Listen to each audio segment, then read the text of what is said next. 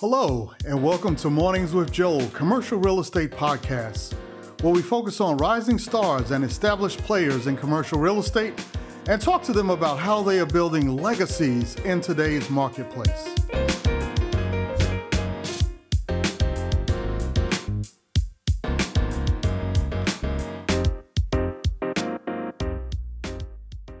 So I'd like to welcome everyone to the CRE podcast, Mornings with Joel CRE podcast. We're very happy to have you here today. And we have a very special guest that's with us, Elliot Page, who is actually over cargo for the busiest airport in the world, Hartsfield-Jackson International Airport. And why in the world would we have someone on the show as it relates to cargo? Well, let me ask you something. Before cargo goes on a plane, where do you think it's stored? Well, now you can understand why Elliot is with us today. So, Elliot, very happy to have you with us here today, and excited to hear all about your story and how this has all come about. So welcome. Thank you. Thank you for having me, Joel. All right, fantastic. So Elliot, just tell us a little bit about, in your own words, as to what exactly you do for the Hartsfield-Jackson Airport. I mentioned that you're head of cargo, but what exactly does that mean? Well, I'm not only head of cargo, I'm also, the position is called the Director of Air Service Development. Air service development for an airport language is basically business development between the airport and airlines for both passenger and cargo. So my role is to increase the business of the airport, to get more and more people to fly to the airport, which means more and more airlines to offer greater connectivity to different cities across the world, but for both passenger and cargo. And also I find myself also working on the development side of things, because we have to have something to sell. Mm-hmm. And so on the airport side, we need, good warehouses, efficient layout of warehouses, and for our ground handlers, for the operators, for the planes, the airlines. And because I travel a lot, I go to many other countries, I always take an opportunity to visit other airports internationally. And when I find ideas, I bring them back. And, okay. Some people say it's stealing, but if it's a good idea, why not? Why reinvent the wheel? Right. But I mean, the point is that we're an international airport, and whether business people expect the same standards in a large airport overseas as they do here. So we have to make sure that we're on par with what's happening internationally. So I spend a lot of time developing warehouses, working on the quality of our service with our ground handlers and all the different stakeholders, working with the federal agencies, also working with off-airport warehouse operators. We have one of my colleagues is responsible for airports on property, and another one for airports off property, that is outside the fence. Mm-hmm. And outside the fence just means that area that is not secure. And because the airport also has a lot of land outside the fence, and we do lease this land. And sometimes we have buildings outside the fence as well. And we do lease these buildings for folks to operate. So I collaborate a lot with these stakeholders to make sure that what we're developing off airport kind of supports what we're doing on airport, so that there can be some relationship, and what I call a symbiotic relationship, kind of an ecosystem mm-hmm. that creates industry for us. Okay, all right. That's actually very interesting. I want to circle back to that, because once you start talking about land and buildings available to lease and cargo and all of that, my ears perk up. So I certainly want to dive into that a little bit more. So this is a pretty impressive position, and I apologize for I didn't in any way, shape, or form mean to diminish your full role. It's just not over cargo, it's over a whole lot more. So I apologize for that. But tell me how you got here. You have this distinctive Caribbean accent. So it's not Jamaican, it's not, some of the other parts of the Caribbean. So tell me about your background and how this all came about. I'm Antiguan. Okay. By origin. That's the weird accent that you're hearing. It's southern, but it's much more southern than Atlanta. Okay. And I've kind of been around. I worked for many years in Antigua itself, promoting industry, promoting mostly companies to export and trade. Mm-hmm. And some of that ironically, now that I look back, also involved some real estate. I was responsible for a set of warehouses that we had, and we had to make sure that we leased these warehouses with tenants that were producing various things, whether it's coffee, packaging coffee, manufacturing T-shirts, clothes, whatever it is, and also helping them to find markets. So I worked, after I left Antigua a long time ago, went to work in Switzerland as a diplomat with the World Trade Organization. Okay. I represented several countries in the Caribbean as a head of mission, head of an embassy in Geneva. And then I also worked with the World Trade Organization Secretariat itself, mostly developing what they call technical assistance. So I would travel back mostly to the Caribbean, Latin America, and sometimes some African countries to help them take advantage of these big trade treaties that their government signed and many people didn't understand. And then I did some consulting where I kind of did some of the same things, going around to different countries, promoting trade promotion. And then I ended up here. I worked a long time ago in the aviation industry in Antigua. I worked for an airline, ironically in cargo, but also with passenger, but facing the customer. And I found myself now in the airport several years later. They wanted someone with a bit of international background to kind of promote the international side of Atlanta Airport, because we're doing great domestically. International, although we're Hartsfield-Jackson Atlanta International Airport, our international component is pretty small in comparison to, say, JFK, Miami, Chicago, San Francisco, Seattle. So we're really working to increase those numbers and to add more international connections to Atlanta, because we recognize that once you connect a city internationally via air, or in our case, you create an opportunity for growth, for investment. You create a conduit for business people to travel and for goods to move back and forth. And that those investments create jobs and prosperity for that region. And that's why I really believe the reason Atlanta is successful industrially is because of the airport, and because the airport makes it easy. There's no mistake or error that there are hundreds of German companies here, but we have like 18 flights per day to different cities in Germany. Similar to Japan and Korea, the connections we have with Korea. So those connections help to create investment and growth. And that's where we serve. So that's kind of my overall responsibility too. And that involves also working with not just the airport, but working with the Georgia Department of Economic Development, the Metro Atlanta Chamber, the private sector. So we work very closely with all these different organizations because, we have the same mandate. Gotcha. So that's very interesting. And you made the point about, looking to compete, if you will, with Seattle, San Francisco, Miami, JFK, those airports there. What's the best way to compete with those airports? Is it through cargo as kind of a leader into more activity, or is there some other way that you would see growing that business? Well, passengers and business people have a choice in where they take their business. When you're a passenger and you're traveling, you look for not only the airport with the best fares to travel through, but also the best service. So, who has the nicest restaurants or the nicest amenities that you're accustomed to? Where do you have staff that treats you well and recognizes and appreciates your business?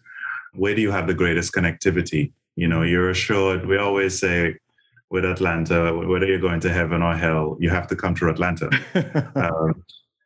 Because we have over 150 destinations domestically daily, and over 70 destinations internationally in 45 countries. So, it doesn't matter where you're going, you can get there through Atlanta as a passenger. So we're the world's busiest and most efficient airport because the layout of the passenger side is pretty impressive, with parallel runways, 5 parallel runways and 7 concourses that are all connected by underground train. It seems huge when you get there, especially if you're not accustomed to travel a lot, but it's a pretty well-connected airport for passengers. On the cargo side, and this is true for cargo in most countries. Well, no, in most cities in the US, people don't understand cargo. When you go on your phone and you go on Amazon Prime and you order something online, magically in a day or two, the next day it shows up on your doorstep. And there's a lot of processes that have and international laws and treaties and rules and technology and jobs that are in that bridge between you pressing order on your credit card to you receiving it at your front door. And a lot of that deals with efficiency, having a great airport that's efficient and having all the right facilities in place. So while we built a fantastic airport for passengers, we didn't do such a great job on the cargo side. And now we're working on that. We're expanding both the warehouse space. We're looking at offering different technologies to improve the efficiency. We have offered a truck rest area so trucks can park and wait for an opportunity to go to a doctor. We have technology that tells them when they can go to a warehouse. Okay. And we talk to a lot of our stakeholders in and around the airport, even those that are not related to the airport, like the private sector, because for instance, I would have a meeting with a company off airport that offers perishable facilities, a warehouse with just cool warehouse that offers ambient temperature for pharmaceuticals, and maybe even temperature as low as freezing for certain, like insulin, for instance. And it's important to talk to these folks because they want to know how fast are we growing, how many airlines are coming and where they're coming from, and what are the products they're likely to bring. And so they can also coordinate their infrastructure to meet those demands. Because overall, we all benefit from that growth. So it's important for us to talk to everyone. How do we compete? By being efficient, by doing a lot of the things that we are doing now. We wish sometimes we could move faster, but it takes a while to get infrastructure up and running. We do have a bureaucracy. We are the city of Atlanta. And we have to work within that bureaucracy to make sure that we're growing and offering the right services. The thing is just to offer better services than the next airport, recognizing, of course, that airports are connected. And once other airports are doing well, it eventually spills off to us as well, and vice versa. Mm-hmm. Okay. Yeah, that's very interesting. I always wonder, before COVID, I would fly, to me, pretty often. I mean, every 3 to 4 weeks is a good bit for me, not for some people, but, maybe not to you. But one thing I always noticed was that it seemed like the airport was always under construction. Every time it was always under construction. And I guess that's just going to be an ongoing thing as you continue to grow and try to compete with other airports, and make more efficiencies. Yeah. As it relates to that. Is that safe to say? Yeah, there's a saying that if you don't see construction in an airport, that both the airport and the city may be dying. It means that people are moving out. It's not growing; it's going down. Okay. If you live in a city and you're not annoyed by the constant expansion of highways and new buildings going up and trucks everywhere building stuff, then you're in a dying city. You're in a dying airport. And what chances are people are leaving for whatever reason. So as much as we get annoyed by the construction, it's an indication of prosperity. I mean, you guys are in real estate. If you don't see cranes in the air, then things are bad. I think you have that saying in the industry. Right. Yeah, no, I think you make a good point. That's a way that we can relate to it. Right. If you don't see activity, then something isn't right. So that's a very good point. As a side point, I'm going to ask you this because I watched one of your videos earlier, and I used to always call the airport. I wonder which one. Am I in trouble? It was some interview you were doing over in Amsterdam, and I've been to Amsterdam a few times. And I always called it Schiphol or Schiphol or whatever, but I've heard a pilot say is a Schiphol. Okay. Schiphol. Yeah. Schiphol. Yeah. Okay. All right. All right. So yeah, I wanted to get that right because I'm sure I've said it wrong quite a few times, and embarrassed myself. So I'll keep that in mind. It doesn't look like Schiphol, but Well, that's it's Dutch. right. Right. Exactly. That's the point, right? So yeah, appreciate you bringing that out.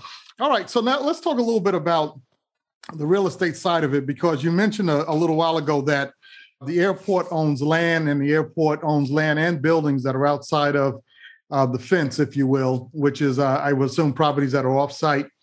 I wouldn't think it would be safe to assume that the majority of these properties are industrial by nature because they're somehow cargo related. Is that the case, or what can you tell us about this land and property and other things that are out there that the airport does own and control that we might even be able to participate in working with the airport at some point? Yeah. Most of it is zoned for industrial. There's a hotel going up just west of the airport. There's that.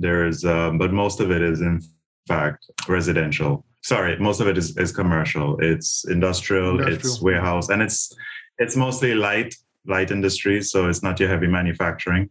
Mm-hmm. The challenge is that the airport is in the middle of several communities. I mean, we're in Clayton County, College Park, Atlanta. One more that I'm forgetting. I think we're in 5 different. Riverdale, maybe. Riverdale, yeah. And because of that, we have to answer to a lot of these different local governments. One of the challenges, I was in a meeting last week, and I always say that residential people hate trucks. Mm-hmm. They don't like trucks on the highways. They don't like trucks in their neighborhoods because trucks are big and they're loud and they look dangerous, and often they are. Yeah, and they tear up the streets too. These trucks are moving.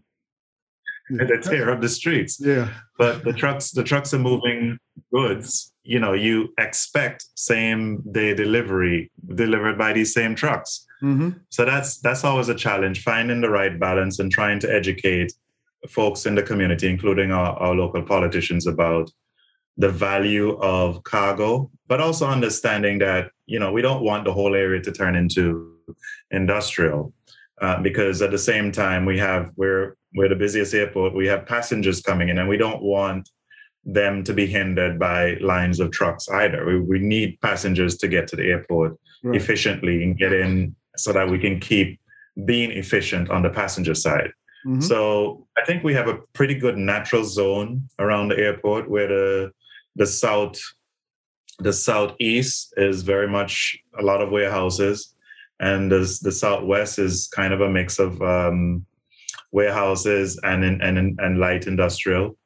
And we want to keep it the north of the airport. Hapeville is very much kind of a artsy live, work, play, restaurant kind of environment, and that's good because we also have Delta headquarters and a lot of people that work in that area, and a good residential area there as well.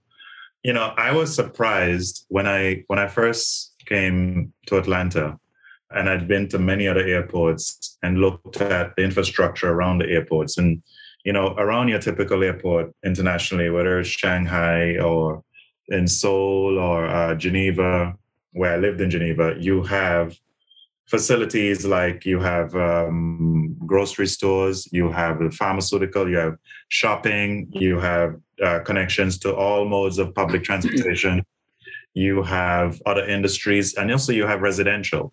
You have folks who live close to the airport, and the airport owns all of this property and makes revenue from a wide cross-section of real estate around the airport.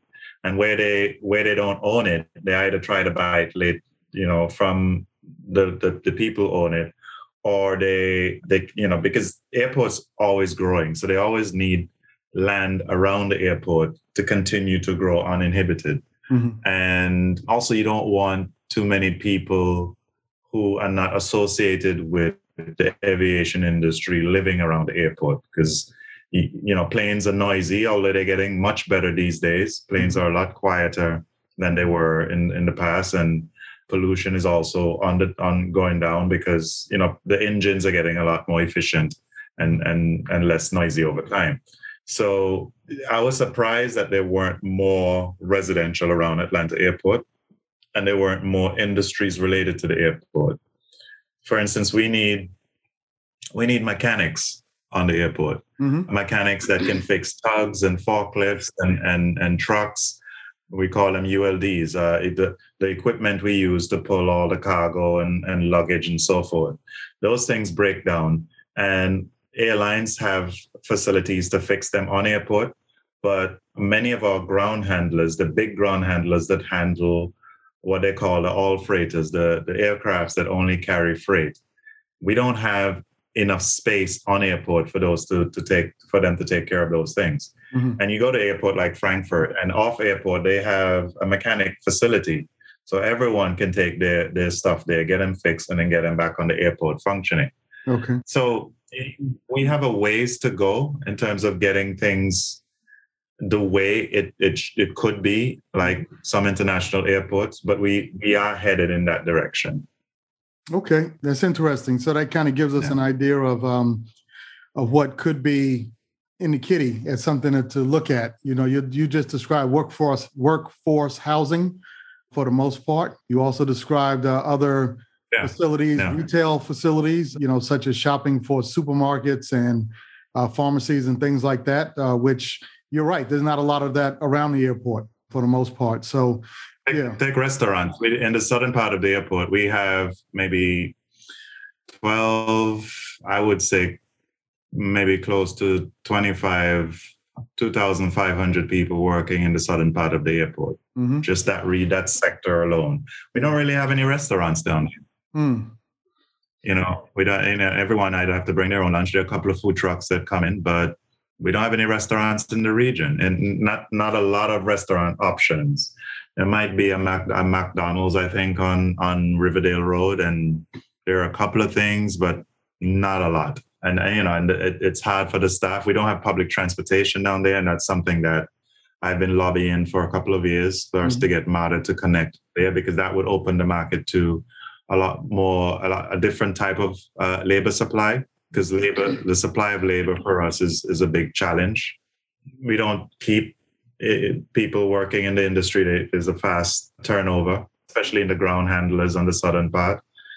So that's a challenge. There are opportunities for a variety of different industrial development in the South, especially. Okay, all right, that's very good to know. So anyone listening today, keep that in mind. You know, there's a lot of opportunities there. And if we didn't find land that was available through private or operators and owners, how do we work with the airport in order to perhaps lease some of the land and build on it? Maybe if we wanted to build an industrial facility on land the airport owns, how do we go about doing that? Since we're part of the city of Atlanta, we put out RFPs. Okay. Sometimes RFPs are focused. Sometimes they're a little bit more open. If you pay attention to the RFPs that are on the website for the city of Atlanta, their solicitation website, and you'll see, I mean, they have a variety of RFPs, but they also have ours from the Department of Aviation. And, you know, you look at those and see what's worth participating in. Some of them on airport, some are off airport. It's just important to just pay attention to that and see where there can be some partnerships. Sometimes it might be not just one company, might be several companies. And if you come to the airport with a good idea, a really good proposal, you know, it can be profitable for both sides. Okay. All right. So you could also bring proposals to the airport. Well, not unsolicited. Okay. They have to be solicited. So it has to be based on a solicitation. Okay.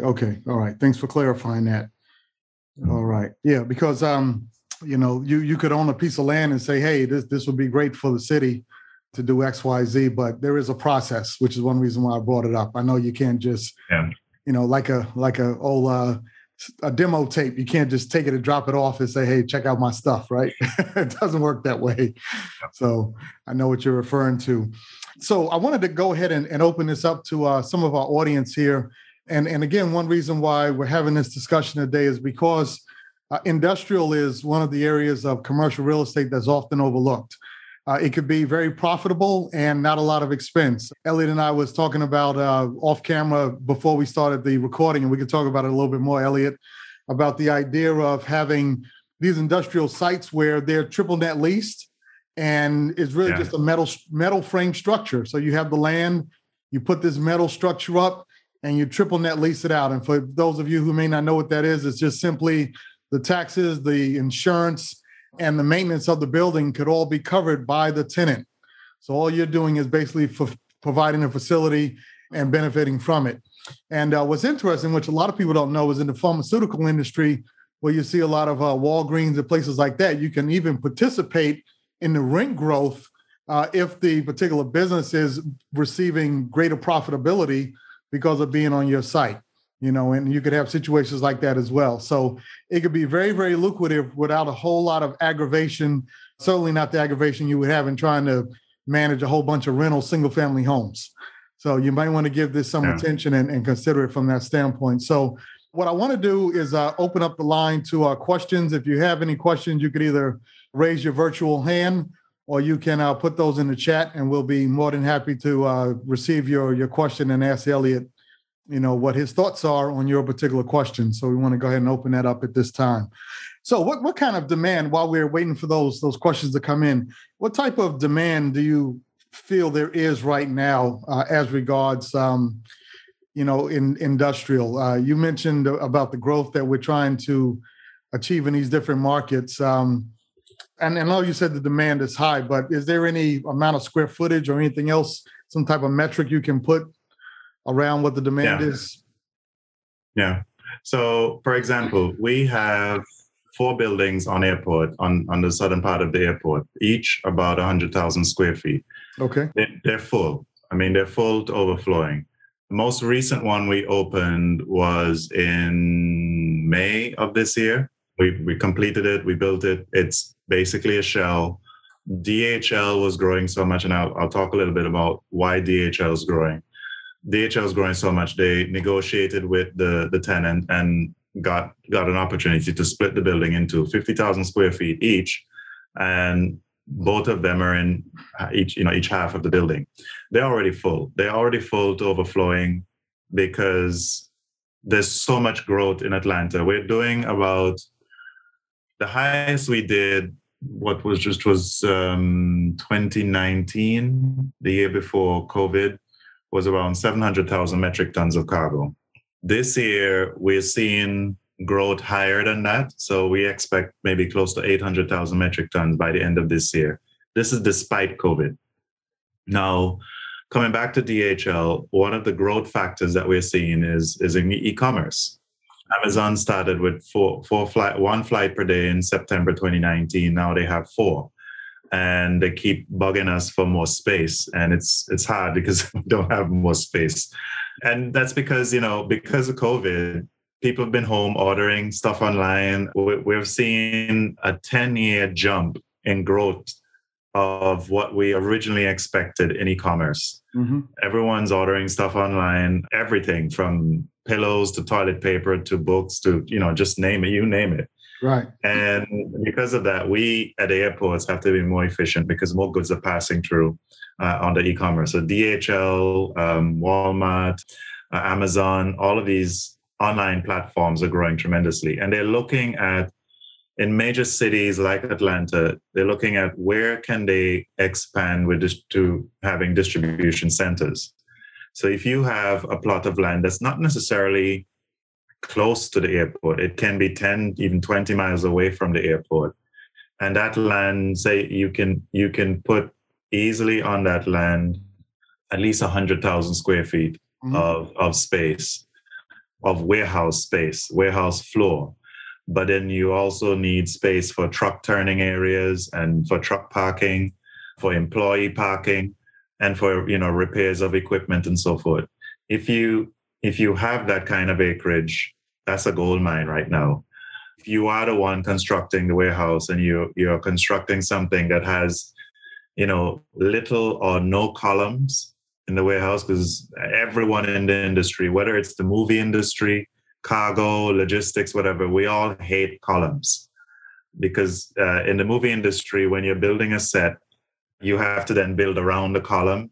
And imagine if you're watching Dynasty and you have a living room that they built in a studio for this, and then you have to find a way to get rid of that column in the middle of the warehouse. Same thing for cargo. Forklifts hit columns. They get in the way of shelves. We don't like columns. So those warehouses that have columns, they're not the best warehouses. So if you're investing in a warehouse or you're buying one or building, you look for stuff like that, stuff that's also well insulated. I'll give you a little bit of an anecdote. One of my ground handlers was saying that in the winter and spring, he hires double the amount of staff he needs because in the summer it could get to about 120 degrees on the ramp and in the warehouse. And that kind of temperature, when a new staff walks in and he feels that heat, within 30 minutes they quit. Okay. So if you have a warehouse, and I'm listening to him, and I'm like, I never thought of that. That makes so much sense. If you have a warehouse, you make sure that the roof is insulated. You make sure that your walls are insulated. You make sure that you can offer. They have these things, these fans. They call them big ass fans. There's some huge industrial fans in warehouses. You make sure you have good ventilation to keep your staff. You make sure that the facility can keep the staff comfortable. And that in itself, you can market that in itself, because in Atlanta it gets pretty hot. So when you're looking to invest, you need to think about what is the end market, what is it going to be like to work in the warehouse? What is it going to be like to operate the business in there? Suppose they need to retrofit some of it to handle pharmaceuticals. To handle pharmaceuticals, you need a very clean building and also food, perishables. So it's not just about keeping it cool, but it's also about keeping it clean and sterile. So your facility has to be airtight, clean. You can't allow dust to get in. At the same time, it has to be energy efficient. So skylights are useful because, skylights offer natural light. LED lights that are motion detection are pretty useful because they go off when no one's around moving in the warehouse, and they turn on when there's business operating. And what is the end market going to look like? So making sure that it's clean, making sure that it's sterile, or it has the potential to get that way without too much cost. I've looked at some warehouses and, they're big, they're great yard, great turnaround, but they're dusty. And the way the doors are fitted, they allow a lot of dust to get in. Those are not good for pharmaceuticals. Since you're in the real estate industry, you're not likely to get involved in the nitty-gritty of the operations. But, when you have a company that you rent a space to, and if that company becomes certified under good distribution practices, which is a documentation system for monitoring everything that happens to cargo, say pharmaceuticals, medication, you need perfect track and trace of everything that's happening to it. What's the temperature? What's the dust level, the humidity, making sure they know insects and that sort of thing in the warehouse facility, making sure there's no theft of a very expensive pharmaceuticals, so there's a good security system. And, Joel talked about was it net triple lease? Yeah, triple net lease. Yeah. Triple net lease. And those are great opportunities where you have the land, you have even a shell, and it's a decent shell. It doesn't need a lot of work. And then you can get a provider, someone who needs it, to invest in it, to put all the facilities that they need in it. This happens in the film industry. And I happen to know about the film industry because my partner works in the film industry, in the film industry. So that happens there. That happens in with pharmaceuticals and with e-commerce and so forth. You need space that they can invest in. They can put what they need. And eventually when they leave, you have a facility and they've paid all the taxes, the rent, the insurance, they paid everything. But when they leave, you now have a facility that has a greater value. And then you can target it to those industries. Yeah. I think we have a question from Jessica. I was actually going to get a few. Well, and Jerry had her hand up first. Let me just see if we could grab her. And Jerry, you still had a question, or was it answered? Hi, Joel and Elliot. Good morning. No, Elliot answered my question right in the middle of what he was talking about as far as the distance, like how many miles from the airport. You said like 20, 30 miles and 100 plus thousand square feet and of insulated. Those are the details that I was trying to get, as an investor, what types of things could I be looking for? And then you went on to talk about, getting investors to actually upgrade those spaces. So that was really great. I think the only other thing that I would be looking to ask was about these facilities. So you said, look for RFPs from the city. How else could we, if we have these facilities, how else could we go about making them available for the airport? So you're not making them available to the airport per se. I'm sorry that I didn't word that kind of correctly. As far as doing business with some of the vendors who would work with the airport. Okay. Yeah. So it's really getting to know the industry, getting to know who are the folks who are shipping goods. So, for instance, getting to know some of the freight forwarders. Freight forwarders are the ones shipping goods in and out, and sometimes they need extra space. Also getting to know the ground handlers. I'll tell you right now, the ground handlers on our airport, they're all stretched for space. So they're all looking for partners off airport, not too far from the airport, who can work with them on bonded warehousing. It's challenging because customs right now, they're stretched with staff and they're not too keen on doing a lot more bonded warehousing, but I think they won't have a choice eventually. And as we grow and as we try to get out of COVID and economy, the industry starts really growing again, and people start getting out and consuming, there's going to be a demand for more off-airport facilities to help the ground handlers, and they need. So let me explain a little bit what the bonding means. Once the good comes off the airport, goods on airport are considered bonded, meaning that they're part of a secure system. And in order for it to get into, especially international, in particular international goods, for it to get into the country that is outside of the airport's secure fence to the public, it needs to be checked by customs. It needs to be approved by customs and border protection to make sure there's no contraband and it's not anything illegal, there's no drugs involved, or it's not something that requires to pay duty and taxes on. Once it goes, so it's possible for it to go off a plane through our warehouse onto a truck that has a seal on it that says that it's bonded and customs, and then that truck goes to another warehouse off airport that's also considered like an island of the airport. It's also bonded, it's sealed, and customs can then check it in that warehouse.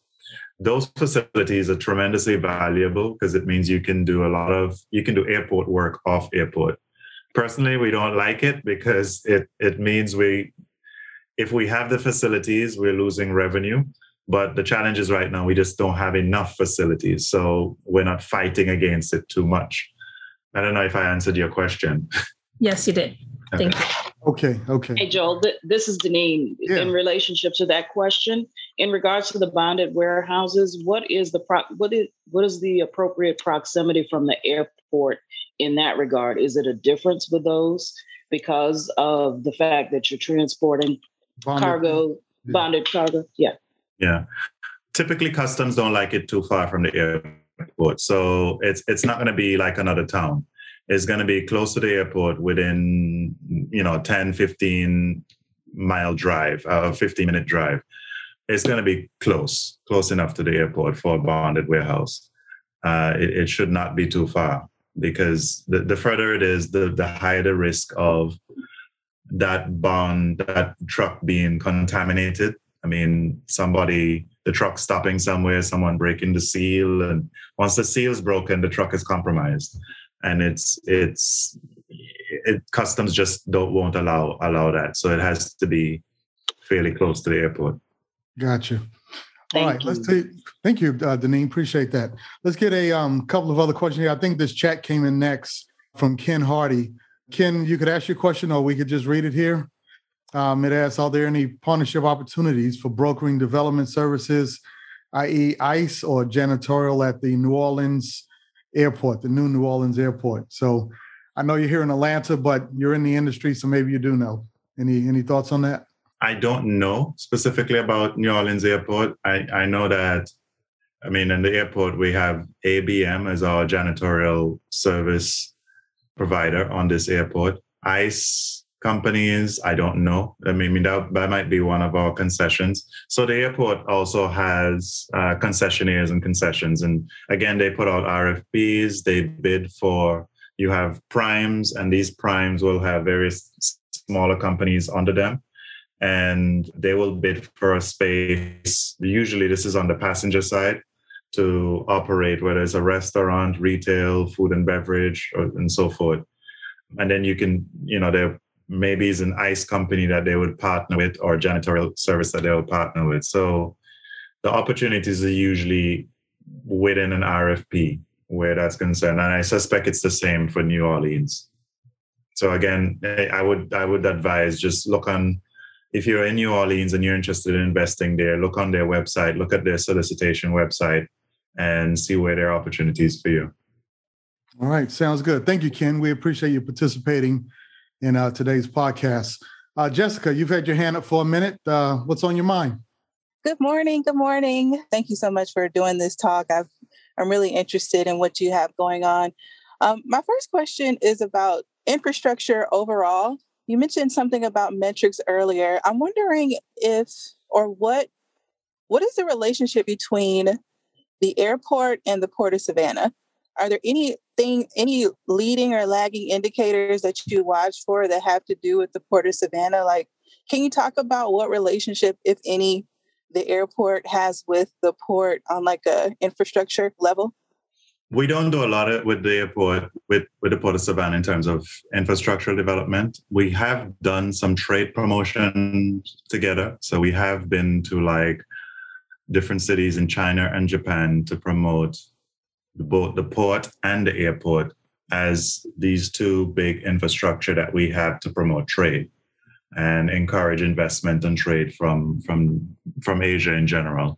But in terms of the infrastructure is pretty different. We don't have big multimodal connectivity with the airport. So they're not goods moving on sea and then transferring to the air via Atlanta Airport.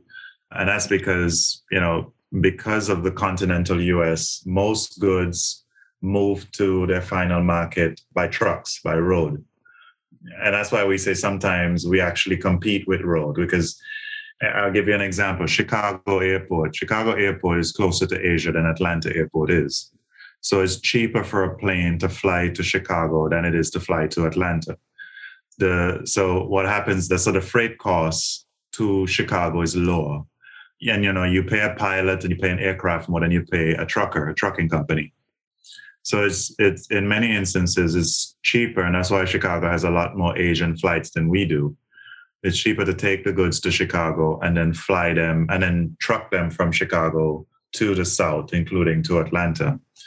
What we take advantage of is that Chicago is congested, and sometimes airlines don't want to deal with the congestion and they prefer to pay the extra costs and go directly to market, such as coming to Atlanta. So we do get quite a few Asian airlines as a result. But to answer your question, no, on the infrastructural level, there's not that connectivity between us and Savannah. Okay, thank you. And my second question has to do with your specific department. Can you talk a little bit about how your department in the airport is structured? And I'm also curious to know more about the budget of your department and like how you guys spend your money.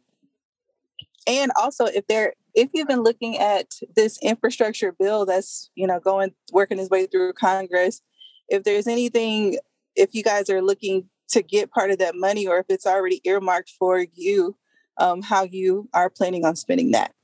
Yeah, I can't say much about the infrastructure bill in terms of what we'll do with it. The idea is for us to be a lot more internationally competitive is what we've been working towards, and we suspect that's what the main objective of the infrastructural bill is about. So I can't speak to that. I would let somebody higher up the chain than me talk to that.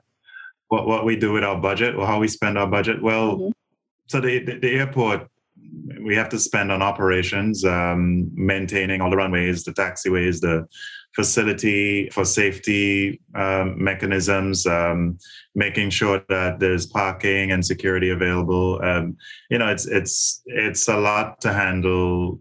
Sometimes 300,000 people passing through an airport. It's like running a miniature city, basically. So, and there's fire to maintain. There's a variety of security and police. It's a huge effort. I don't know if it'll take us another podcast to maybe answer some of those questions, but unless you're a bit more precise on what you're looking for. So is that okay for now, Jessica? And maybe you can email those questions. I can send them to Elliot by email maybe later on. Sure, okay. Sounds good. Thank you so much. Okay. All right. Okay. Fantastic. Deneen had one other question about the RFP information. I think that would be on the website where you're putting those out, right? The City of Atlanta website related to aviation. Yeah. Okay. On the Department of Aviation, City of Atlanta. Okay. All right. Gotcha.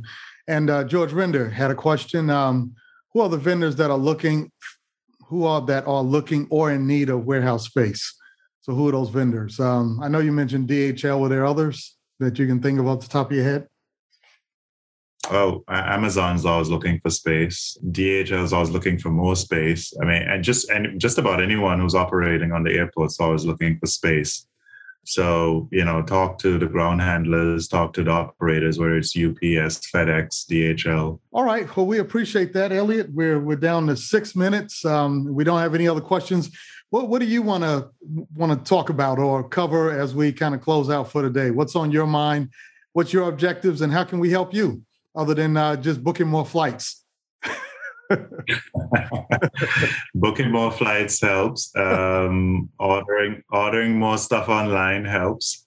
But also, what's interesting is that technology is adding a lot of value to cargo.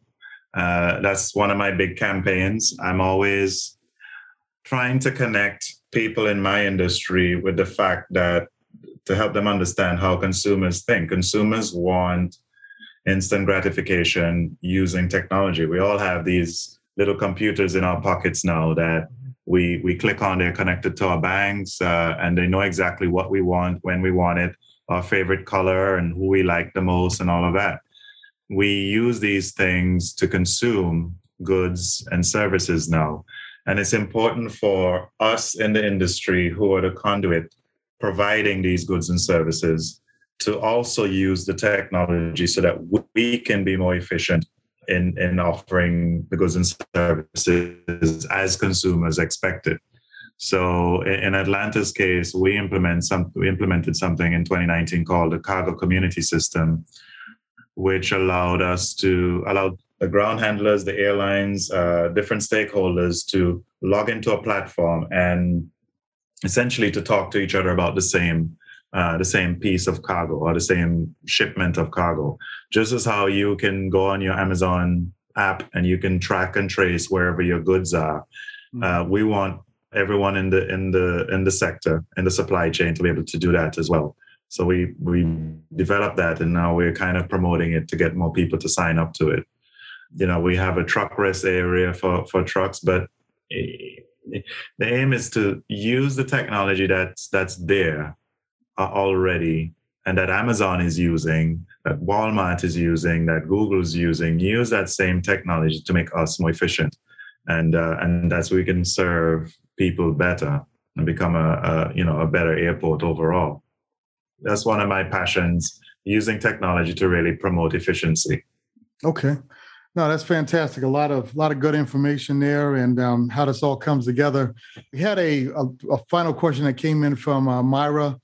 She was saying that Atlanta was the busiest and most efficient airport in the world. What do you believe sets it apart in comparison to other airports? What would you say to that, Elliot? What sets it apart from other airports, which has made it so great? I think it's the vision that the past developers had, the past mayors of Atlanta. The Atlanta airport was a racetrack.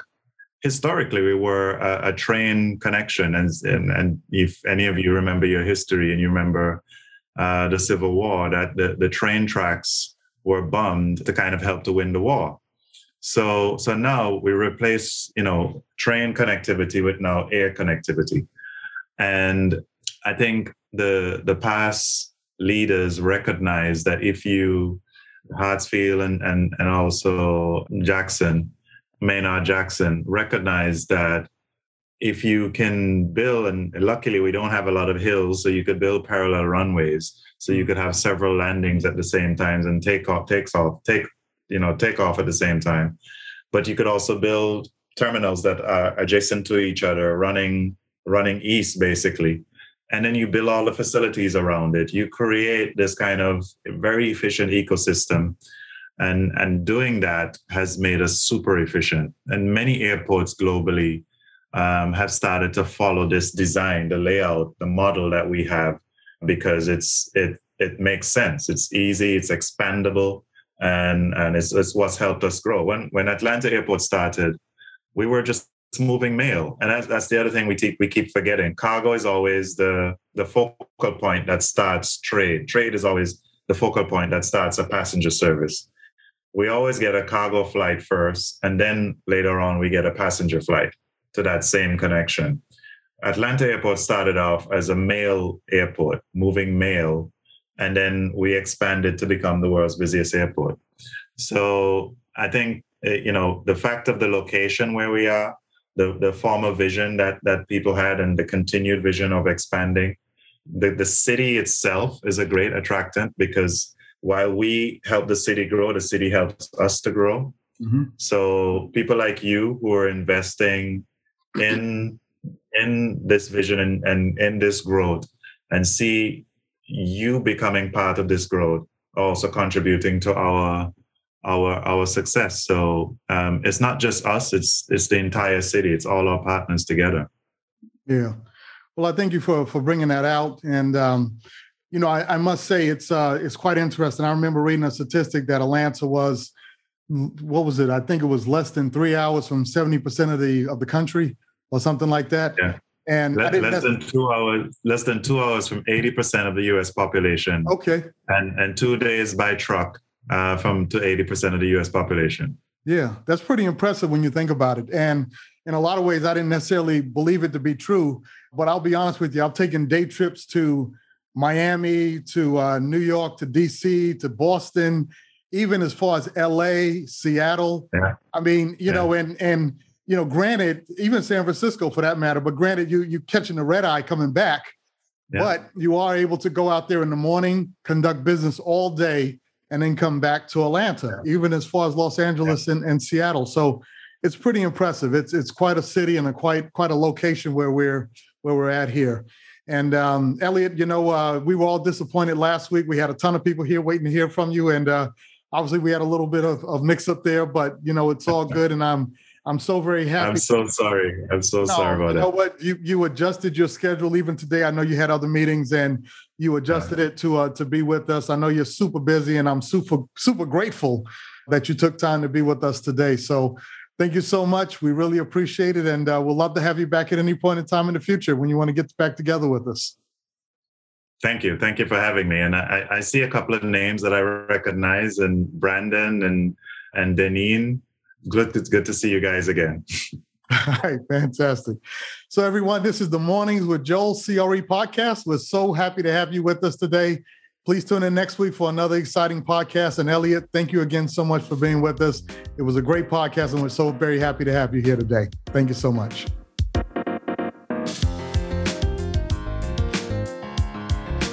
You've been listening to Mornings with Joel, commercial real estate podcast, where we focus on rising stars and established players in commercial real estate and talk to them about how they are building legacies in today's marketplace. Please check back weekly to hear our upcoming guests.